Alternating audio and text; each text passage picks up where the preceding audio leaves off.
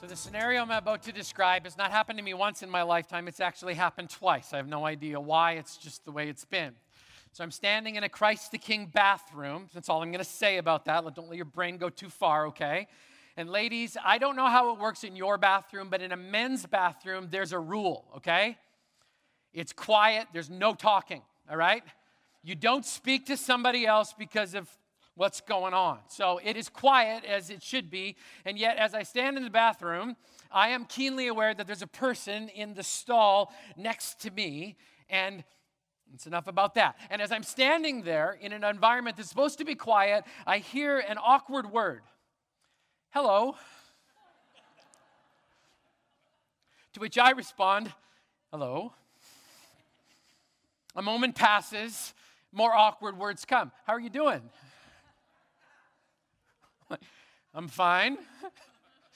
You, right? I should have stopped right there.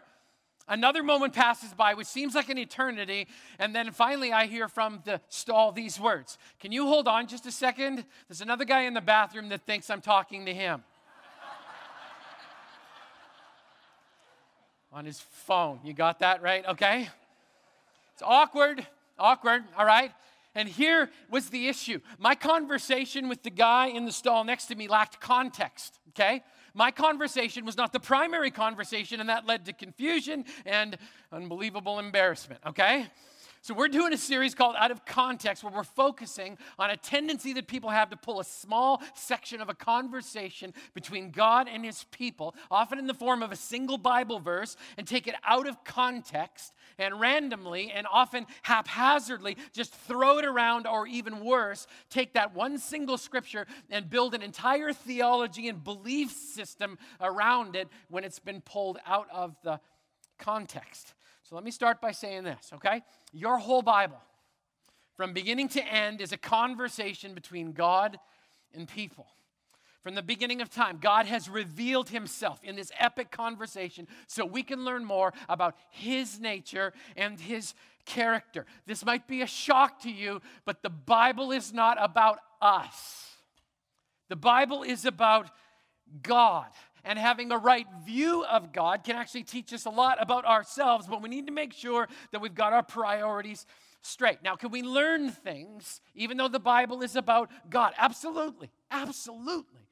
We were created in the image of God, so there's so much to learn about ourselves. But we've got to learn those lessons in the light of who God is. So as we learn and read the Bible, it's important that we understand the context into which God is speaking, because it helps us be more accurate in understanding what God is saying. So if you'll join me for a second, we're going to go to Bible college, okay? So just stick with me. Going to get a little academic here for a little bit.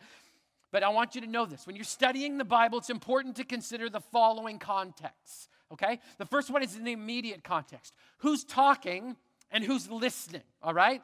Who is speaking and who are they speaking to? So the person who's speaking that part of Scripture, even though they were all superintended by God to write those particular words, they have a story. And their story contributes to the meaning of the words. Just like the audience that's listening has a story, and their story contributes to their understanding. You can read all of the books of the New Testament written by the Apostle Paul and go, okay, nice information. But if you just understand a little of his context, his story, it gives the words even more meaning, knowing what God is saying through him. Because before the Apostle Paul was the greatest missionary in all of world history, he was a hitman that killed Christians for the fun of it. That kind of changes the tone, don't you think?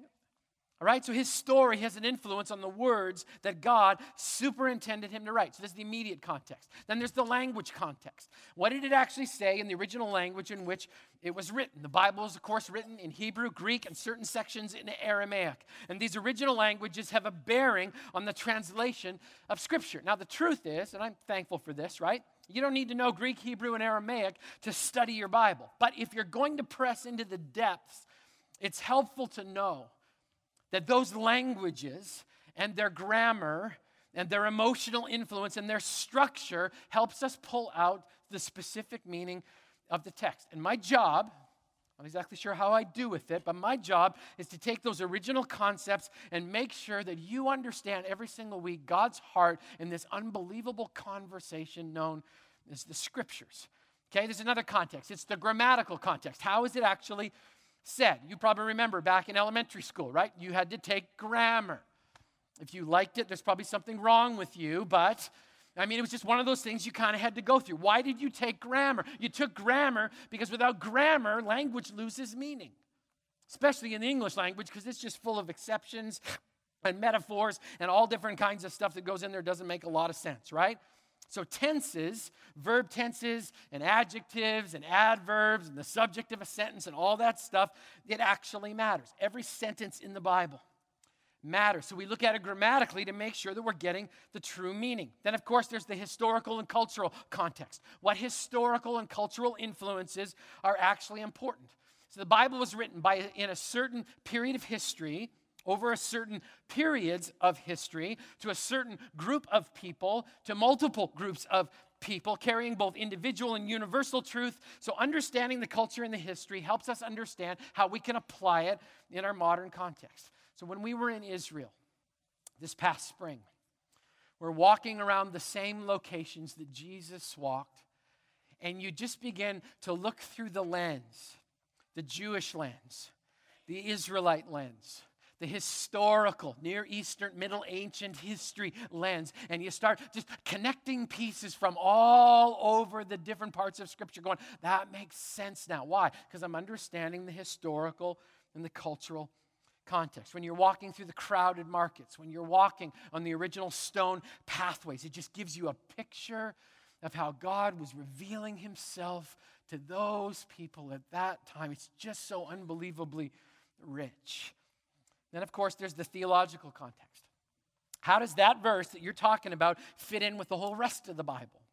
Because the Bible is actually one seamless piece, even though it's written by multiple authors at different times, every one of them with the common theme of Jesus.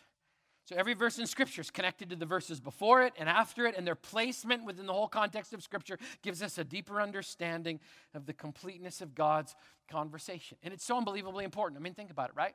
So if you and I are having a conversation, and you take a single sentence out of that conversation and make it stand on its own, it can completely change the meaning of the sentence.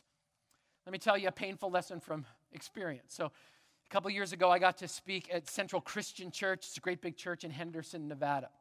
And as part of my message that day, I was unpacking the story of how Jesus loved children. He just loved children. And how on one occasion he pulled a child out of the crowd and told everybody in the room, everybody that was there in that situation, that, you need to be like this kid. Not childish, childlike when it comes to your faith. They shared the story of how at a different time Jesus rebuked the disciples because they were trying to keep the kids away from him. And I talked about how Jesus loved children and how he wanted to actually have physical contact and touch children and how he saw beauty in their simple faith. And a blogger in Nevada who listened to my message took that one phrase, Jesus loved to touch children, and posted an article claiming that I said and preached that Jesus was a pedophile.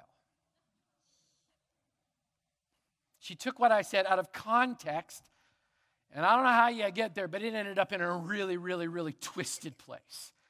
So that's what happens in any conversation when we select a single statement and we allow it to stand on its own. There's a word for that in Bible study. It's called proof texting, okay? Let me give you a nice fancy definition, all right? Proof texting is the method by which a person appeals to a biblical text to prove or justify a theological position without regard for the context of the passage that they're citing, okay? Let me try to put that in English, all right? So when a person takes a single verse and they use it to build an entire belief system about God without thinking about the whole rest of the conversation or what the Bible has to say, they're proof texting, and it's dangerous. Let me give you a very lame but hopefully somewhat understandable example of proof texting. The Bible says, you can look it up for yourself, Judas threw the money into the temple and left, and then he went away and he hanged himself. The Bible also says, go and do likewise. The Bible also says, Jesus said, whatever you're about to do, do quickly.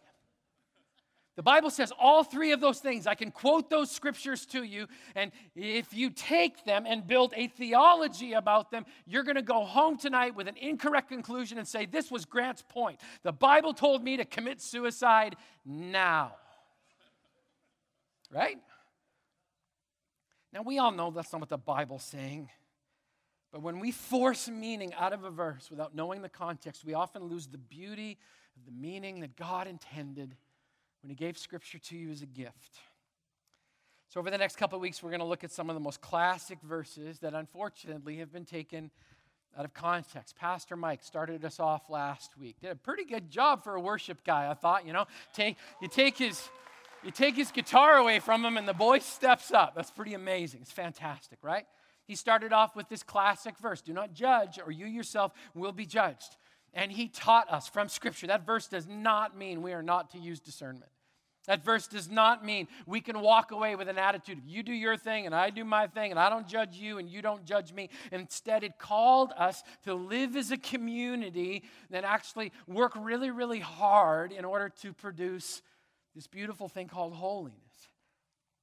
That verse means we're to lovingly use discernment. We're supposed to call each other out with love and care and pursue holiness individually and as a community. So let's check out another verse, a beautiful verse that's often used out of context. Jeremiah 29:11. Ready? Here it comes. For I know the plans I have for you, declares the Lord. Plans to prosper you, not to harm you. Plans to give you hope and a future. Okay? You've probably seen that verse on a plaque or a coffee mug or a piece of Christian wall art. I mean, it is famous. It's all over the place. Walk into the Christian bookstore, it's everywhere, all over the walls, right? And it's a promise. And people throw this verse out under all different kinds of circumstances, right? Sometimes it's thrown out when they're happy about their new car. God had a plan for me, right? Or their new relationship. God's going to prosper me, which is great, right? Or when the sun is shining, right? It's just God has good plans for me. That's good, right? It's also thrown around when life is bad, right? Trying to encourage somebody when you lost your job. God has a plan. When your health fails, God has good plans for me. Just doesn't feel like it right now. Now, if that's your favorite verse, please don't freak out on me, okay? Just stick with me, all right? For the record, I'm not going to try and steal your favorite verse, okay? I believe there are times when God uses a single verse in a certain situation and he gives it to you as a personal gift of encouragement. I believe my God's big enough to do that. I hope your God's big enough to do that too. I also believe that the context is so important to even greater understanding. So my goal is pretty simple. Instead of trying to steal your favorite verse from you, I'd like to make it more precious to you. I'd like for you to fully understand everything that was written around it so that you can look at it and say, now that speaks to me. I mean, the meaning of this precious promise, unfortunately, has been murdered for centuries, all right? I just Googled sermons on Jeremiah 29:11. And I'll be honest with you, threw up a little bit in my mouth when I read some of the titles that went along with it, okay? Like this one, Jeremiah 29:11, God's money back guarantee. Wow, right? Here was another one. Jeremiah 29:11. There is no pain, just gain, gain, gain. What are you doing with that, right? So let me read it to you again, all right? For I know the plans I have for you, declared the Lord, plans to prosper you and not to harm you, plans to give you hope and a future. People read that all by itself, and then here comes a list of incorrect assumptions about Jeremiah 29:11. People read that, they don't know anything about the content. It's like, this is God's plan for me. God's plan for me is that I will never be harmed and I will always be prosperous, and God's plan is being fulfilled right now. So God, bring it on. We mistakenly think God's plan is all about me. God's plan is I'm never going to be harmed, so I never have to ride with a bike helmet. I never have to wear my seatbelt.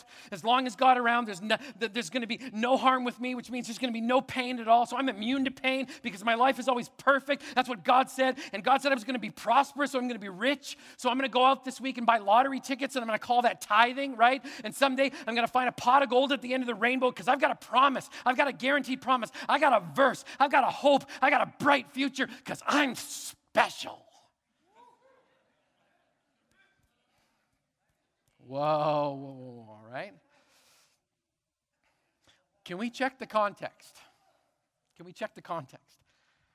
This verse was not written to a group of people that were living on Easy Street. In fact, was given to a prophet whose name was Jeremiah, and he had a reputation.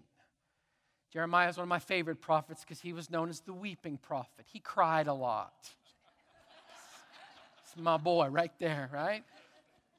And the weeping prophet was writing these words as superintended by the Spirit of God to a group of people who were living in exile, and life was hard. This was written to a group of people who wanted to be home in Israel, but they were in Babylon, the home of their archenemy. It was written to a group of leftover Israelites who were in captivity. This group of people had seen a lot of death and a lot of destruction and a lot of loss and pain, and they were living under the heavy hand of oppression. They were captives in a foreign land, and they were there because of years of poor choices that they had made individually and poor choices that they had made as a nation. And if you ask them, they would say, life is tough. Life is hard. Life is life, right? You know, we often think that when life is hard, that there are specific questions we're supposed to ask. Like, how do I escape out of this pain? How do I get out of here? What do I do? Well, what did I do wrong that God is somehow punishing me in this moment? Where's the trap door? Because God said I wouldn't be harmed and I would prosper. So what I want is a Band-Aid, and I want God to show me the money. Because that's the promise he made, right? Before you go there, could we just stop and hear what God said before he got to Jeremiah 29:11? Let's just back way up a little bit. Did God tell the people who were living this circumstance to get out and escape, just find any way out from underneath of this oppression? Actually not. In fact, it might surprise you. Earlier in the chapter, this is what God says to this group of people that were living through a really, really tough season. He said this: build houses, settle down. Plant gardens, eat what they produce. Marry and have sons and daughters. Find wives for your sons and give your daughters in marriage so that they too may have sons and daughters. Increase in number there. Do not decrease. Also, seek the peace and the prosperity of the city to which I have carried you. Now, that's a theologically difficult sentence right there. Because who does it say actually took them to exile? God did. We'll unpack that over the series. Also, seek the peace and the prosperity of the city to which I have carried you into exile. Pray to the Lord for it, because if it prospers, you too will prosper. It's just like, So you'd think that the people would just be like, let's get an escape clause and get out of here because this is where pain is. And instead God says, settle down. God says, stay and live and learn and put down roots and grow in the hard and in the difficult. I want you to stay and live and learn and grow. In fact, I want you to thrive in the midst of the fact that you're not home. You're in exile. And some of us are just like, no. That's not what I'm looking for. I want to escape into God's goodness, right? Can I ask you a question? Could it be that God's goodness is available even when you're in pain? In fact, could I suggest that when you're in pain, you actually can be more aware of God's goodness? Could it be that in the middle of where you are, wherever you are in your life, that God's goodness is often right there in front of you? I think God is teaching us a truth here that's consistent throughout the whole Bible with every character and every situation. And the principle is this: live the life you're in right now and live it well. Just live the life that you've got right now, regardless of the external situation. Live a life of faithfulness, and then you will experience the goodness of God even if you're in exile. Seek the blessing of where God has you and find out whether or not there are blessings there that you did not even think were computable in the situation that you happen to be in that particular moment. Let's keep going. God's got more to say before we get to the nice, tidy little promise. The Bible says, then God said, don't let the prophets and the diviners among you deceive you. Don't listen to the dreams that you encourage them to have. They're prophesying lies to you in my name. I have not sent them. So God warns this group of people that are living in exile, look, there's fakes out there. And the fakes are trying to feed you a line, so don't fall for it, right? Be discerning. There's no formula here. There's no magic sauce to try and get out of this situation. Some people are going to show up and they're going to say, oh, just do this and you'll get out. Just do that and then you're going to get out, but don't fall for it. I mean, we see this all the time, right? You turn on your television set and somebody says, if you send me a seed offering, I'll send you some genuine healing oil from the banks of the Nooksack River, and you can watch God multiply it with a manifold blessing, and I guarantee you a life of prosperity and ease. I hear that and go, what? Can you find a single person in Scripture that had a life of prosperity and ease? I can't. Not even Jesus, the Son of God. That's a clue, right? Now, some of you are thinking, well, what about Solomon, right? He had prosperity. True. Read the book of Ecclesiastes and you'll find out what's on the other side of all that prosperity. But before you do it, you might want to just, I don't know, go for a really long run or something because it's a bit of a downer. Okay, just saying, all right? But God teaches this principle, right? Over and over through Scripture. In the middle of tough times, don't be led astray by false promises. Promises that tell you there's a quick fix here, there's a loophole, there's an escape clause. God says, no. Live and thrive in the context that I've placed you. It may not be easy, but live and thrive there. Let's keep digging into the context, okay? This is where it gets really, really tough. It says, then God said, when 70 years are completed for Babylon. That's where they were in exile, okay? So stop, all right? He just gave them a timeline. Anybody notice how long it is? 70 years. How long is the plan going to take? 70 years. That's about a whole lifetime if you're doing the math, okay? 70 years. And we're like, no. No, fix it now. Get me out of here now. I want to escape right now. I want the hope and the future part right now. I want the prosperity and that no harm thing right this second. We've become so unbelievably addicted to the speed of our own life. That's why I just preached the whole margin series, right? I mean, we send out a friend request and we get an immediate answer. I Skype somebody in Africa and they actually answer. I fire off an email to a friend in Europe and they text me back in a matter of seconds. And then God shows up and goes, this is going to take about 70 years.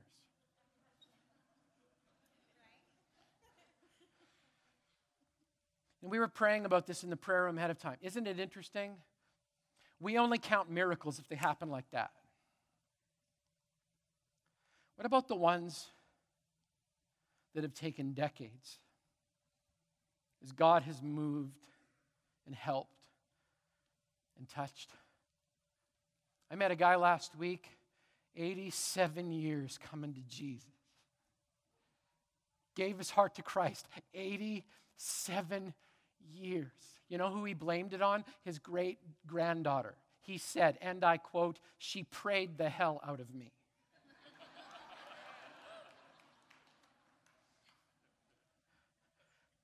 How long? 70 years. We look at that and go, that's too long. I agree. But look at what's waiting at the end of the 70 years. Okay, so now don't forget all the context, right? A group of exiles who got there because of their own decisions. And God honored their decision. And off they went, away from home. They're separated. They haven't got it all together. They have been rebellious against God. Now they're living in exile. And it's not easy. And it's not fun. And God has said, this is going to take a long time. We're going to work through this. But look at the unbelievable promise that's coming. I will come to you and fulfill my good promise to bring you back to this place, which was home. And then he says, for I know the plans I have for you, declares the Lord. Plans to prosper you, not to harm you. Plans to give you hope and a future. What's God saying? while you're living your life, while you're doing what I told you to do, while you're changing the world around you by being faithful in exile, while you're transforming the world around you by holding on to a God, always understand He is holding on to you. That's the manifest presence of God that's available to everyone who calls on His name. It's a pretty simple principle, right? It might take a while, but God will keep His promise. I'll come to you. I will save you. I will rescue you. I will bring you out of exile into a glorious hope in a future. I didn't promise you instant prosperity. The answer, as much as you want it to be, is not a life of ease and a really nice stock market portfolio. That's not it. No, I promised ultimately to you, your hope and your future is not where you are, but where the salvation of God is. Do we understand this? The Bible says that God's faithfulness is new every single morning, every day. Every single day. For how long for this group of people? 70 years. Somebody got a calculator? 70 times 365 and a quarter. That's a lot of numbers, isn't it? You know, when you read Scripture in context, you're captivated by its truth. I was captivated by the first 11 verses. I mean, it just got me when I understood who is God talking to. How, in what ways are they like me? In what ways are they not like me? In what ways has God been constant and faithful all the way through? What's this greater conversation He's having? Well, I wrote it this way in your outline. The captivating truth of Jeremiah 29:11. Regardless of your placement, and I don't know what your placement is, regardless of your placement, live the lives that God has for you, because in His timing, God will break our exile and save us. For some of you, the only reason you came tonight is because God wanted to whisper those words to you. I know. I know. He knows. Maybe that was your gift. He knows. Regardless of your placement, live the lives that God has for you, because in His timing, God will break our exile and save us. I mean, I just want you to see this, right? The hope in the future that God promises us, they're established in the stewardness and the faithfulness of how we handle this moment. I love Jeremiah 29:11, but I'll tell you what, I love Jeremiah 29:12 more. Because it just makes the lights go, oh, look at that. Listen to the hope in Jeremiah 29:12. Then you will, remember, don't forget all the context, right? Then you will call upon me and come and pray to me, and I will listen to you. You will seek me and find me when you seek me with all of your heart. Even though you're over here, when you seek me and find me, when you seek me with all of your heart, God does not play hide and seek. It's not His character. When you seek Him, He responds in that moment. That's the obedience piece. And into that, God says, I've got a plan. I know. And it's not just to make life easy and simple. In fact, you know what really, really bums some people out when they do a Hebrew word study of the little word prosperity? It's actually the Hebrew word shalom. God's more interested in your peace than He is in your portfolio. I got one amen out of that one. Thought it was worth at least 3. Let me say it again, right? God's more interested in your peace than your portfolio. Let's just understand that. I don't know how else we reconcile that, right? I don't know how you reconcile prosperity gospel with the fact that the Savior of the universe was homeless. I don't get how that goes together. But because we're aliens and strangers, We kind of know what it feels like to be homeless too. Because I don't know if you know this or not, but if you're a follower of Jesus, this is not your home. You're not home. That's why it doesn't feel like it fits. And that's okay because he knows. So what is God saying? He's saying, seek me in the exile. Seek me in the hard and the difficult. Don't just escape. Seek me and I will deliver you. This is not a money-back guarantee. It's a promise that's echoed all the way through Scripture. Why can I say that confidently? Because it began all the way back in the beginning, when the Father and the Son and the Holy Spirit were perfect, and they whispered mankind into being. And then they started having a conversation, and God began to say, I will never leave you or forsake you. And then it was echoed in, I know the plans I have for you. And then it was echoed in, behold, I bring you good news of great joy, which shall be to all the people. For unto you is born this day in the city of David a Savior, who is Christ the Lord. And he whispered again, and the Word became flesh, and he dwelt amongst us for a while. And then he closed Revelation. Even so, come, Lord Jesus. All the way through. All the way through. So the next time you look at your coffee cup or your poster on the wall, realize there's a whole lot before Jeremiah 29:11 and a whole lot after it, and we all live in the shadow of the God who wrote the whole thing. Let's pray. Father God, we love you and thank you for your word. Lord, if nothing else comes out of this, I pray that people would hear your whisper and that they would open up their Bible and understand the beautiful conversation that you want to have.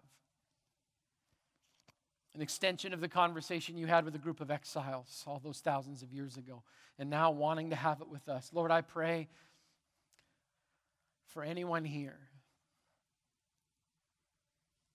who feels like an exile or is honest enough to admit that they have lived and chosen to be in exile. And I pray that they would hear, along with the context, the beautiful words. I know the plans I have for you. I know the plans I have for you. And may we embrace that glorious and godly plan. Not ours. Because it's not about us. It's about you. So Lord, thank you for your hope. Thank you for a future. And thank you for the promise that one day we truly will be removed from our exile. We'll be able to embrace the home, the perfect and beautiful home that you've created for us. May that truth press us deeper into holiness this week. In Jesus' precious name. And all God's people said, amen.